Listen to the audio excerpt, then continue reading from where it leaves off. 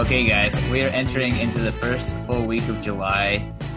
Summer is in full swing, and this is episode number 15 of FedWatch. This one's titled PPP Abuse from Altcoins and Global Savings Rate. We have a lot of great topics here, really great rundown covering what the Fed's doing, what's happening globally, and of course, Bitcoin. Before we get into the show, I want to talk about Bisq. Bisq is a really cool platform. You just download the software and it essentially helps you coordinate buying and selling of Bitcoin. There's no sign up. There's no sort of identification. You just run the software and it helps you coordinate those trades. Probably one of the most private ways that you can purchase Bitcoin with fiat and a lot of other options as well. It's available worldwide, and I've used it several times. It's not hard at all. So don't be intimidated by running Bisq and trying it out. And if you're a seller, there's definitely ways to make a decent premium on Bisq. There definitely is a slight premium just because these coins are not going through a KYC exchange and that kind of thing. I think it's fair to expect that, but some people would say that privacy is worth the premium for sure. So if you want privacy with your purchasing of Bitcoin, check out Bisq, download the Bisq software. They have a great community and highly recommend them. Second, want to talk about Bitcoin at 2021. Bitcoin Magazine puts on the Bitcoin conference every single year. Unfortunately, Bitcoin 2020, due to all the COVID craziness, had to be postponed, and now we're just turning our focuses to next year. The conference is moving to LA. It's going to be happening the weekend of April 30th. And Tony Hawk, Nick Szabo, and a lot of the other speakers that were supposed to be speaking at Bitcoin 2020 have already agreed to move over to the Bitcoin 2021 conference. Go to b.tc/conference to check it out, or just Google Bitcoin 2021 conference. It's also at the Bitcoin Conf on Twitter. So check that out. Get your tickets. We're going to be putting out a lot more updates, as well as announcing more speakers and sponsors soon. So excited to continue to talk about the Bitcoin conference over the next few months here. Let's get into the show. Ansel, how's it going, man? Good, man. I had something to say about Bisq and the premiums there too. I mean, fungibility is going to have a premium. If you mix your coins with Wasabi or whatever, you're going to incur a lot of fees, right? And fungibility, no matter what, is going to be more expensive. So Bisq might have a little bit of a premium, but they offer more privacy, and so that's why you pay a little premium. Yeah, no, definitely. And again, Bisq makes it super easy. So no matter what, if you're trying to get private coins, it's going to cost you either upfront or through mixing or other techniques. So Bisq is one of the easiest, safest ways to do it. So definitely check them out. We got a jam-packed show for you. First thing here is a lot of altcoin ICO pumping companies have abused the payment protection plan money that the U.S. government has been issuing to companies. Do you want to get into this, Ansel? People have probably seen this by now, that there were, how many companies did it say in the article? I had to bring that article back up now. 40 companies in the blockchain and cryptocurrency industry collected at least $18 million in payroll loans from the U.S. government. So that's a lot of companies. Now, not all of them are scams. Some legitimate companies got some help, right? But what I think is really bad about this whole thing was the companies that have tokens. So Zcash, Consensus isn't necessarily Ethereum, but it pretty much is.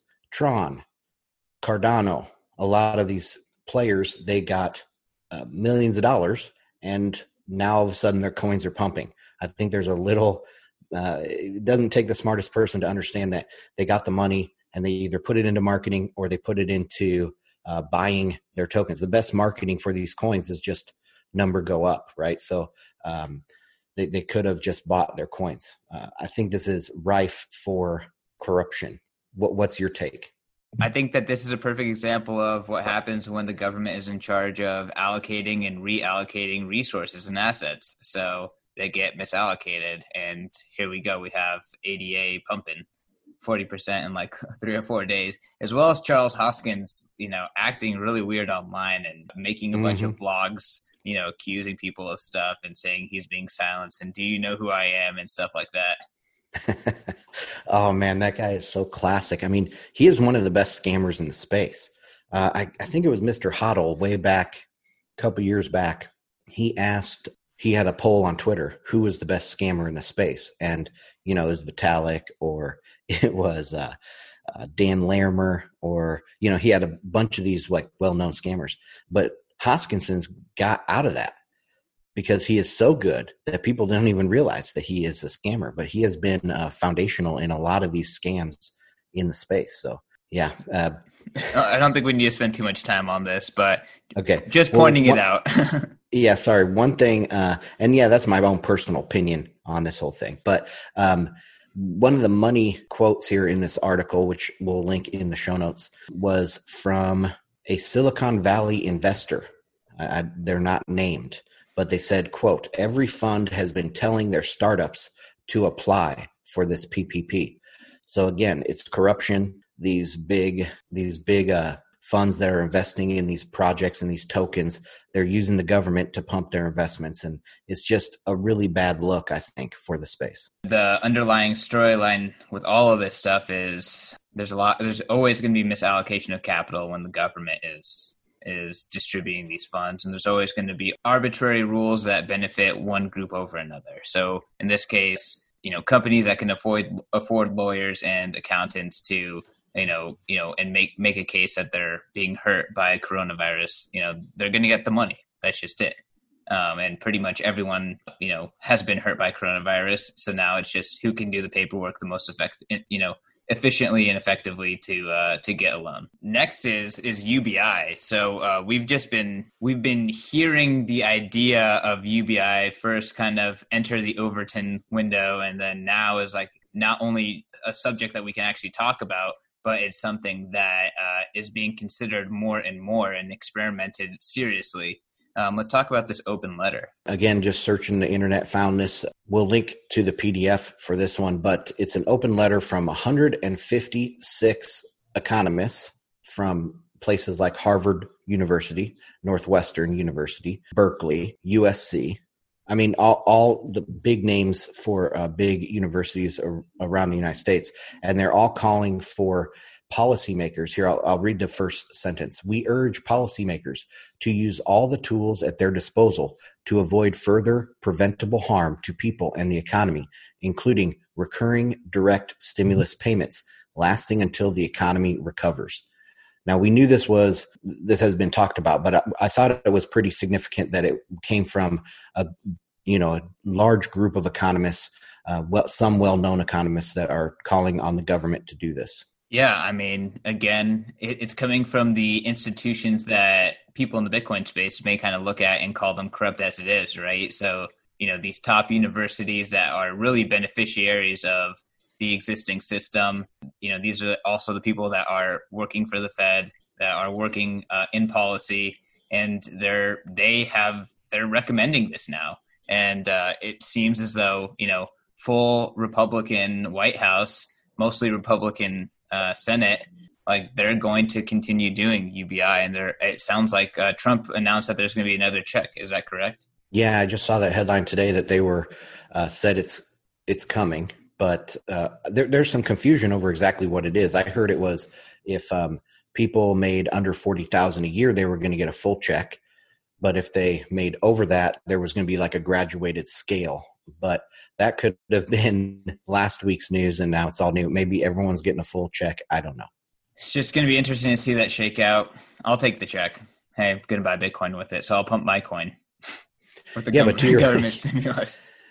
Yeah, but to your point, it's become normal now, and that's really scary, right? The Republican that's supposed to be at least somewhat fiscally responsible is cheering about sending out these UBI checks to people.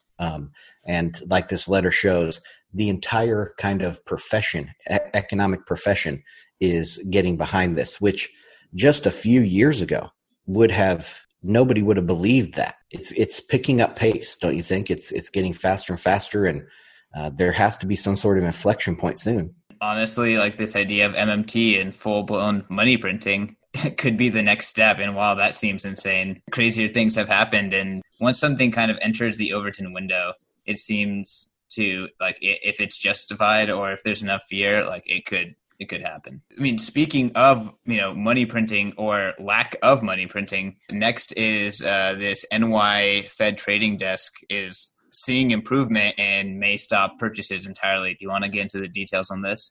Yeah, so this was a Zero Hedge article that just came out today, and so it popped up on my radar, and I thought it was pretty good because it has several things in here. First off, the balance sheet of the Fed is slightly decreasing, even though they're still doing about $75-80 billion a month in QE. Their balance sheet is actually slightly decreasing, if you can believe it. Let's see what else. This is the head of the New York Fed's trading desk. So pretty much the guy that does the open market operations. What's his name? I'm looking for it here. Singh is his last name. I can't pronounce his first name. I think it starts with a K, but he had a good quote in here. And he says, if market conditions continue to improve, Fed purchases could slow further, potentially reaching very low levels or stopping entirely. That kind of caused a little bit of a taper tantrum on Wall Street when this was published. You're saying that stock prices reacted immediately downwards? Yeah, slightly. There was a slight sell-off this morning when this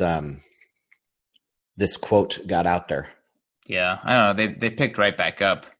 So I don't know. They came in real big into the repo and the repo markets, and it wasn't even fully needed. And that activity slowed down pretty significantly. And then, with these ETF and bond purchases, like you pointed out a couple episodes ago, they never did that much, but the market, just reacted to the news.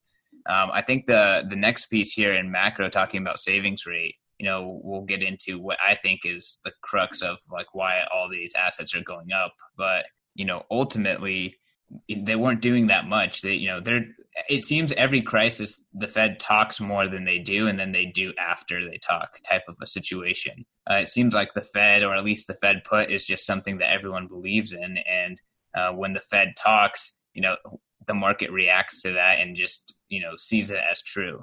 Yeah, this article calls it a catch-22, and they mention it multiple times. I don't think there is a catch-22, and I just want to read through this real quick and see what's your take. The worse things get economically, the better it is for markets, as the Fed will intervene even more aggressively, and vice versa. The stronger the economy, the tighter the financial conditions will get. They think this is a catch-22, but I don't think so. If you flip it on its head, right, that the Fed is actually not doing anything. The Fed is just following and trying to preserve some confidence in the market. Then it all makes sense. I think maybe the belief in the Fed put is also belief in this catch-22. What you're saying is that everything that's happening is still free market no matter what. It's just, the Fed is acting as if, they're steering the ship, but they're really just doing stuff and reacting to what the market is doing. Is that correct? Yeah, exactly. And his quote says that if market conditions continue to improve, then the Fed will do this. So they are admitting that they are following. They're following the market.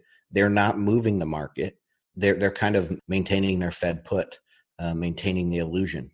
But anyway, we can move on to macro now if you want.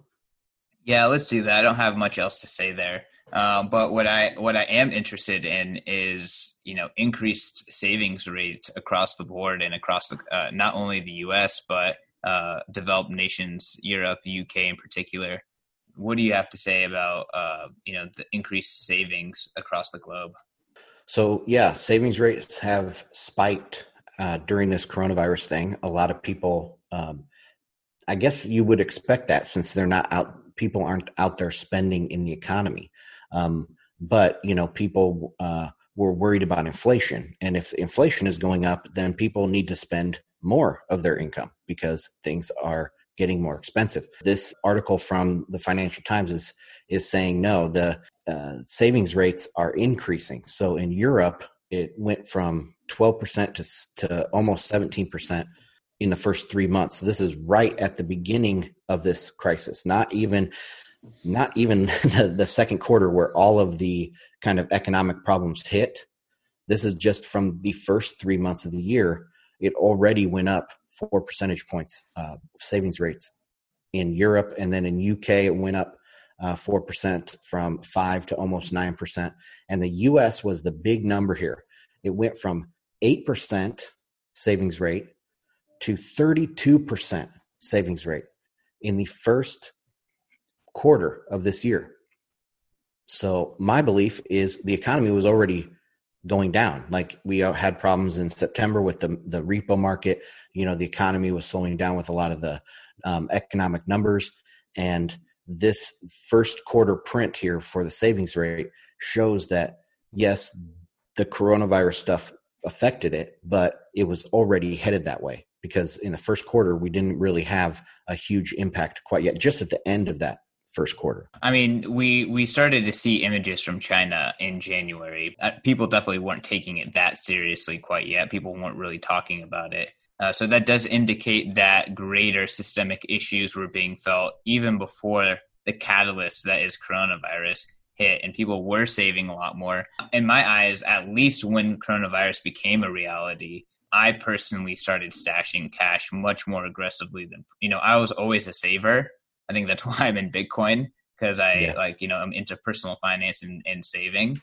But like my saving got a lot more aggressive, and I was actively trying to cut my spending. And then I think that that's something that a lot of people have also experienced.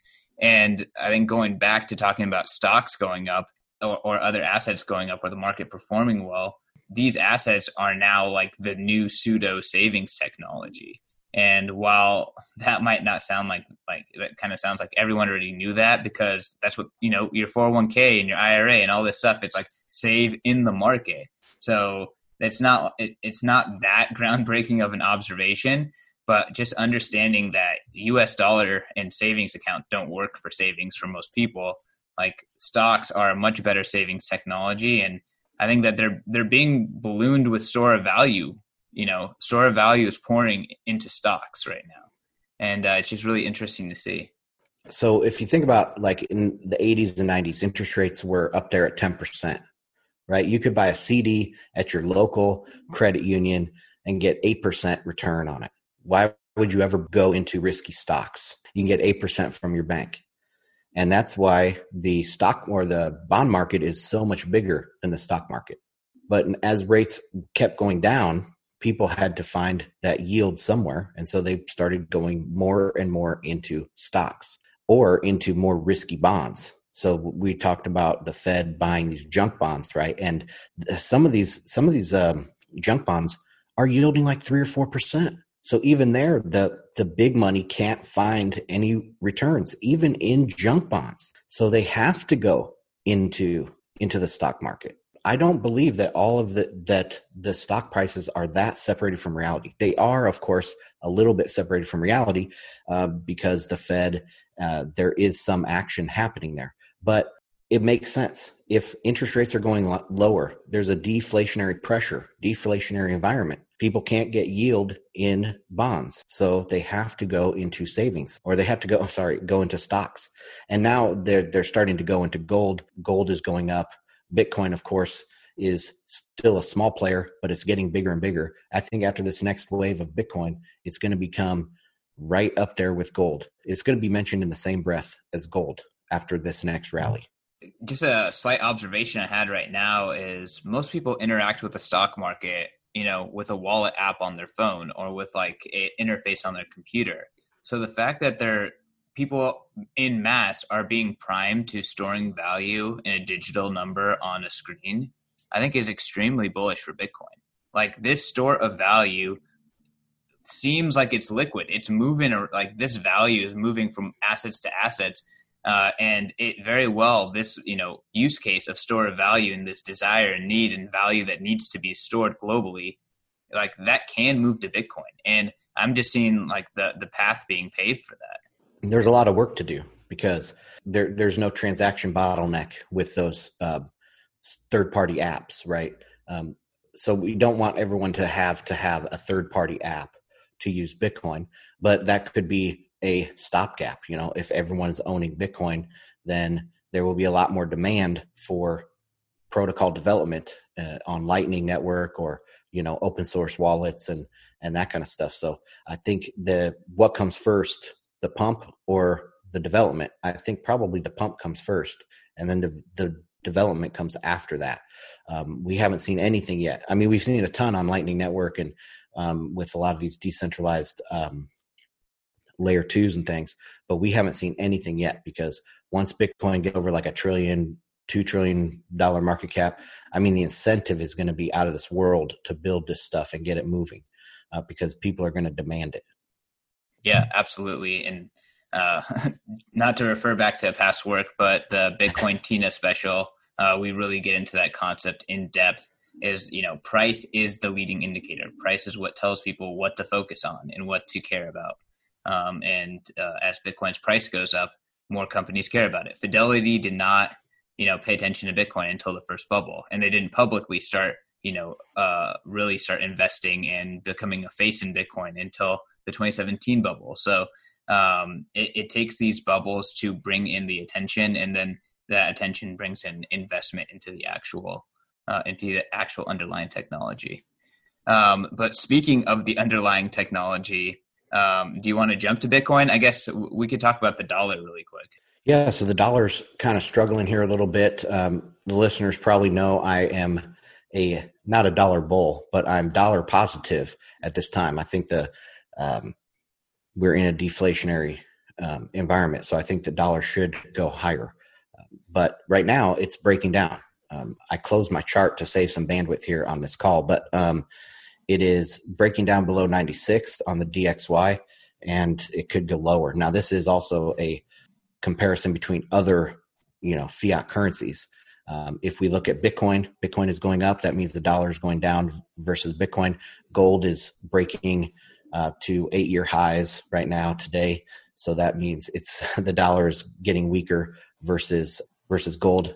A lot of commodities have turned around. They kind of bottomed there in March and April, and they're turning around. So it looks like either this is a real nice bear market rally, or it is a inflection point, and now the dollar is going to get weaker from here. But we'll have to watch it over the next couple of weeks to see, probably next couple months, to see how where the dollar decides to go. So I guess not to put you on the spot, but predictions: dollar versus other fiats, and then dollar versus stocks and commodities. I'm still squarely in the dollar positive camp. I think it's much, much stronger than any emerging market currency. It's much stronger than the euro. The Chinese yuan, I think, is going to be really hit hard. I've been doing a lot of research and reading on the Chinese situation right now, and we probably don't have time to get into that very deeply, and I didn't take any notes.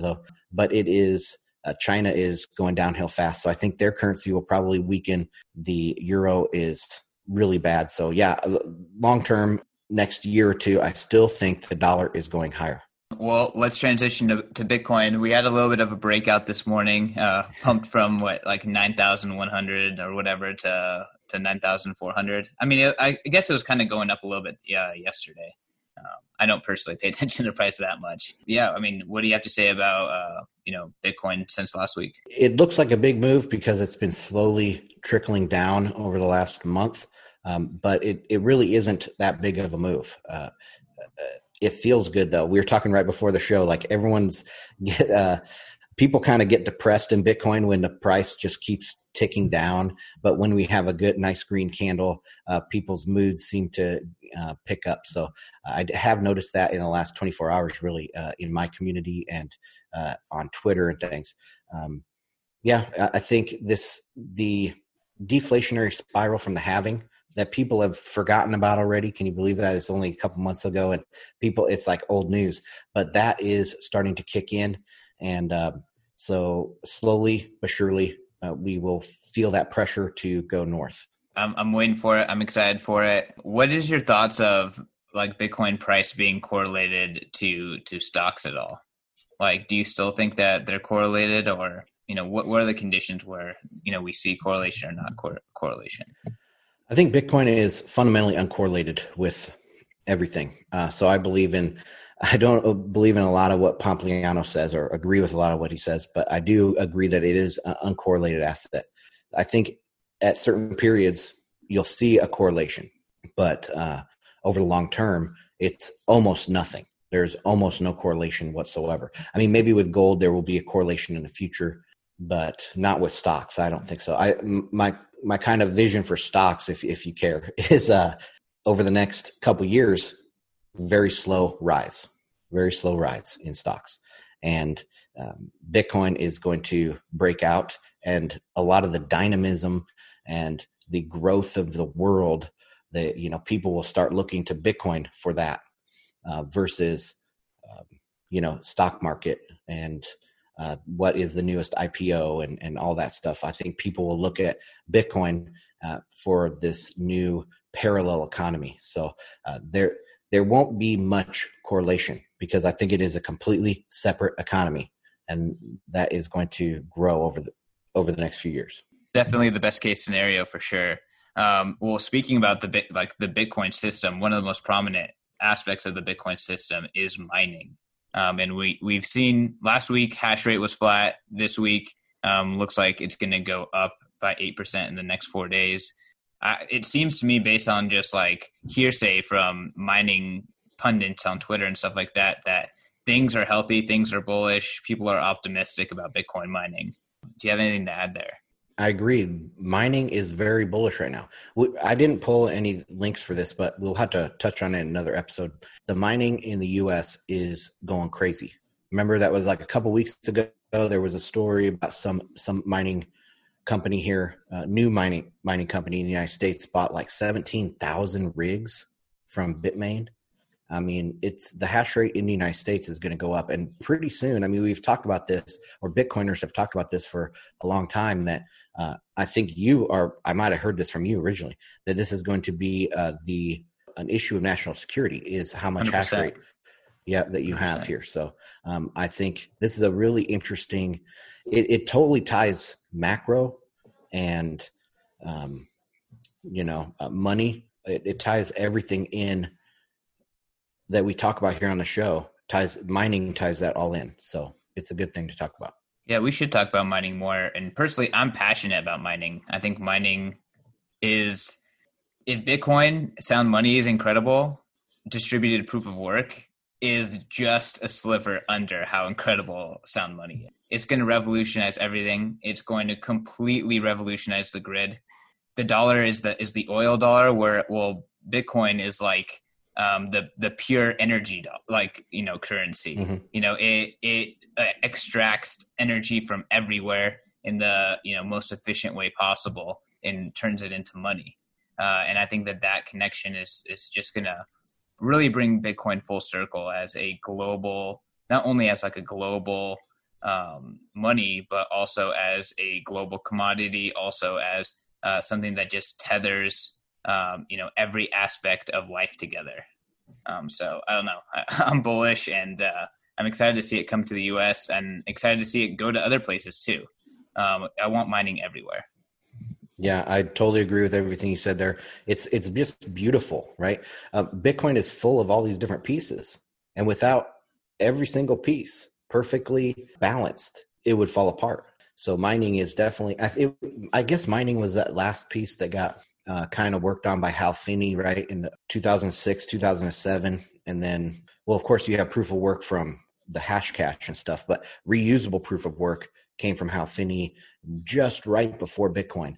So that was kind of like that last Lego. If you want to talk about money Legos, that was the last Lego to be put on Bitcoin that made everything tie together and work. All right, Ansel, I think this is a fun show. We touched on a bunch of stuff we want to talk about more in depth. China, want to talk more about mining in depth. I mean, maybe even I'd be interested to talk more in depth about MMT and this and this UBI philosophy, just to understand the thinking behind that. So all good topics to have guests on for. So Definitely got to figure out how we're going to maneuver the format in order to work with guests, but definitely want to start adding that element in too.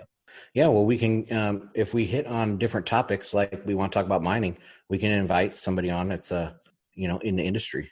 If we want to talk about China, we can reach out to some macro think tank guy that wants to talk about China, and then we are responsible for tying Bitcoin in there. So that would be fun. Yeah, let's do it. All right, Ansel, where can people find you? Bitcoinandmarkets.com. My dictionary is coming out. It's full of Bitcoin jargon, 180 terms and explanations. That can be found at bitcoindictionary.cc. Let's go. Pre-order the book. I already did. You can find me at CK_Snarks. Make sure to subscribe to Bitcoin Magazine YouTube. Make sure to subscribe to Bitcoin Magazine podcast. Make sure to share this on Twitter. Do all the things. We really appreciate the support. And we're seeing some growth. So thank you for the effort, all the listeners, and keep it up. Thanks, guys.